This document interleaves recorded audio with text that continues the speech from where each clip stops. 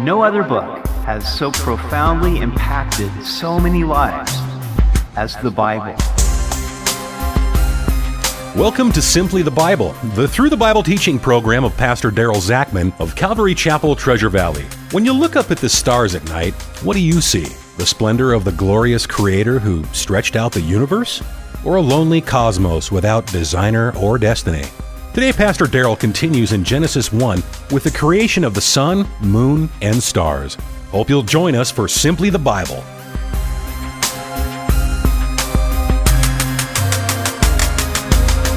In the first three creation days, God made light, the sky, separated the waters from the dry ground, and made the plants. One more thing was needed to support life on the planet.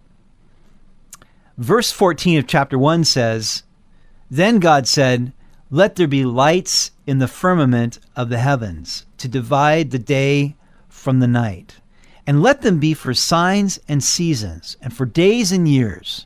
And let them be for lights in the firmament of the heavens to give light on the earth.' And it was so.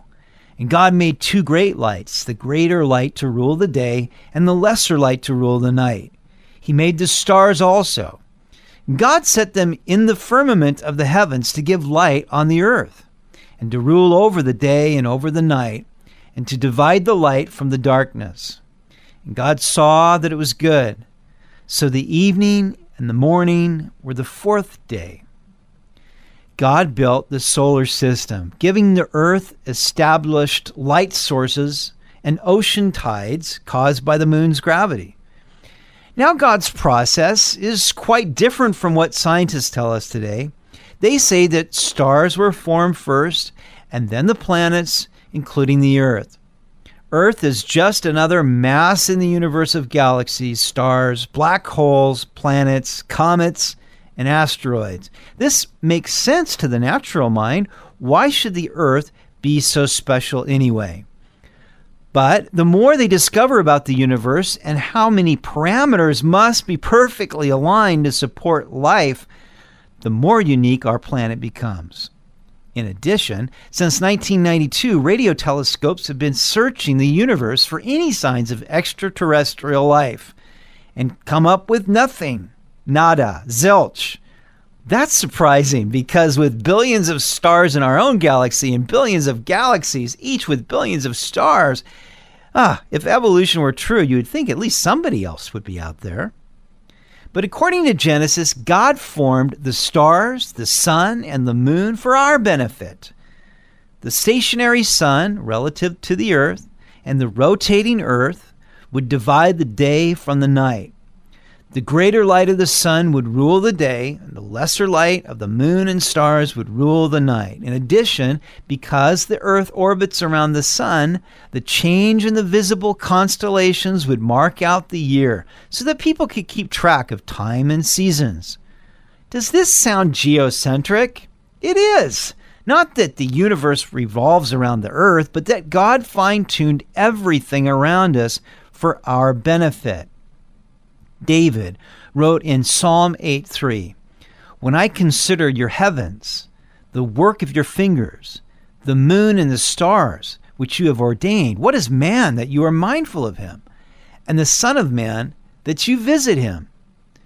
Even with David's limited understanding of the vastness of the universe, as he gazed up into the heavens, he was overwhelmed with the thought that the God who made all of this should care about us. But isn't that the reason God formed and filled the earth, made the sun, moon, and stars, and created man? Isn't it so that we would stand in awe of the genius of his creation and worship him? Creation testifies to the glory of our Creator. Genesis 1:20, "Then God said, 'Let the waters abound with an abundance of living creatures, and let birds fly above the earth, above the face of the firmament of the heavens.' So God created great sea creatures and every living thing that moves, with which the waters abounded according to their kind, and every winged bird according to its kind. And God saw that it was good." Now, as God fills the earth with living things, he creates an entire ecosystem at once. This is probably the greatest difference between creation and evolution. Evolution requires millions or billions of years for the building blocks of life to form on their own. First proteins, then DNA, then cells and groups of cells and organs and systems, and ultimately complete bodies. The greatest problem is that these things cannot live independently from each other. For example, the only place that DNA exists is within a living cell, but there are no living cells without DNA. The problem becomes even more absurd with complete bodies. For example, how can the liver function if there is no heart, lung, circulatory system delivering oxygen to every cell within the liver? Even at the cellular level, each cell requires millions of necessary parts within it to be functioning simultaneously to carry out the complex biochemistry that is necessary for life. This is a huge problem for evolution, but it's no problem at all for God, who creates all these mutually dependent life systems within the creature at once. Mankind has yet to create any machine or robot or artificial intelligence that even comes close to the complexity of a living creature.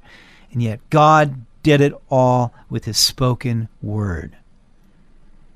Verse 22, and God blessed them, saying, be fruitful and multiply, and fill the waters in the seas, and let birds multiply on the earth. So the evening and the morning were the fifth day. This is the first commandment given to be fruitful and multiply. It is fascinating how God has engineered the process of reproduction in the animal kingdom. Whether by laying eggs or live births, built within each animal species is the ability to reproduce, to be fruitful and multiply. What different and yet complementary physiological parts and processes exist in male and female? What complex mating and fertilizing rituals in each species? All of this so that every living creature can be fruitful and multiply and fill the earth with their own kind. Verse 24, then God said, let the earth bring forth the living creature according to its kind, cattle and creeping thing and beast of the earth, each according to its kind, and it was so. And God made the beast of the earth according to its kind, cattle according to its kind, and everything that creeps on the earth according to its kind. And God saw that it was good. What interests me in these two verses is the repetitive use of the word kind. The Hebrew word speaks of a classification. Every species within a certain kind comes from the same ancestral gene pool. This allows for variation from species to species without one kind bringing forth offspring of a different kind. For example, you can have many different species of dogs, but a dog never gives birth to a cat. In addition to land animals, spiders, ants, and beetles were all made on this day. All those uninvited guests at your picnic. Verse 26, then God said, let us make man in our image, according to our likeness. Let them have dominion over the fish of the sea, over the birds of the air, and over the cattle, over all the earth, and over every creeping thing that creeps on the earth. So God created man in his own image. In the image of God, he created him. Male and female, he created them. And God blessed them.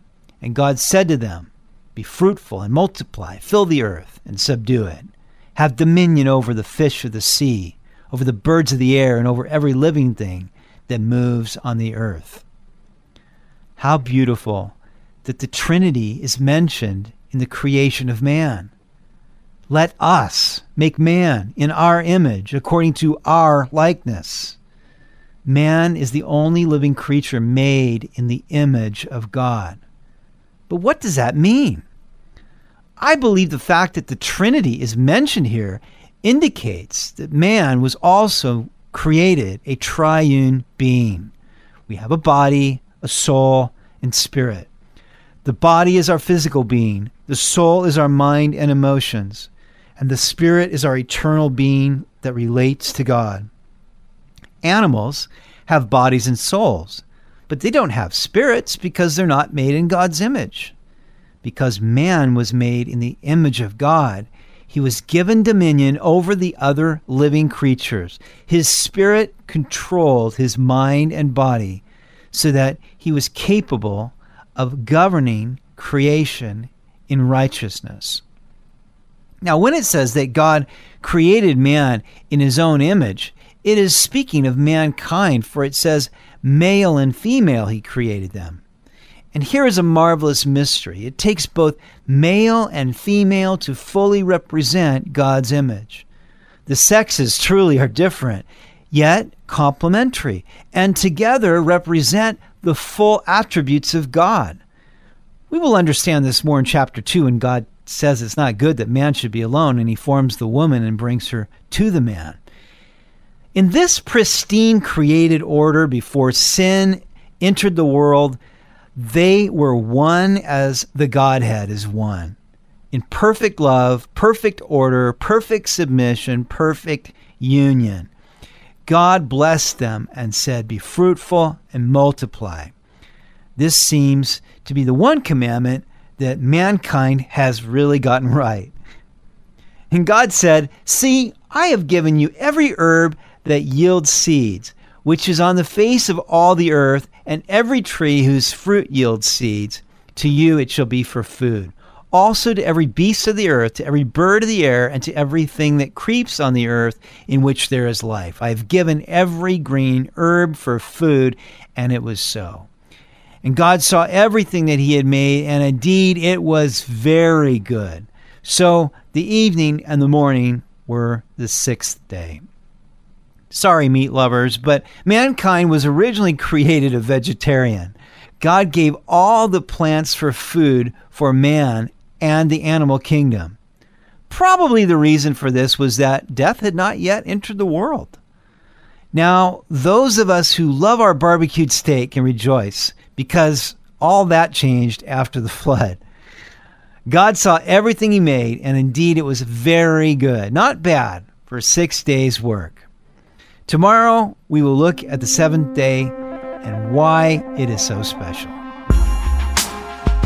You've been listening to Simply the Bible, the Through the Bible teaching program of Pastor Daryl Zachman of Calvary Chapel, Treasure Valley. They meet Sunday mornings at 10:30 at Pepperidge Elementary School in Boise. To listen to any of Pastor Daryl's teachings or to find out more about the church, go to their website at calvarytv.org. That's calvarytv.org. Join Pastor Daryl tomorrow as he continues his study of the book of Genesis.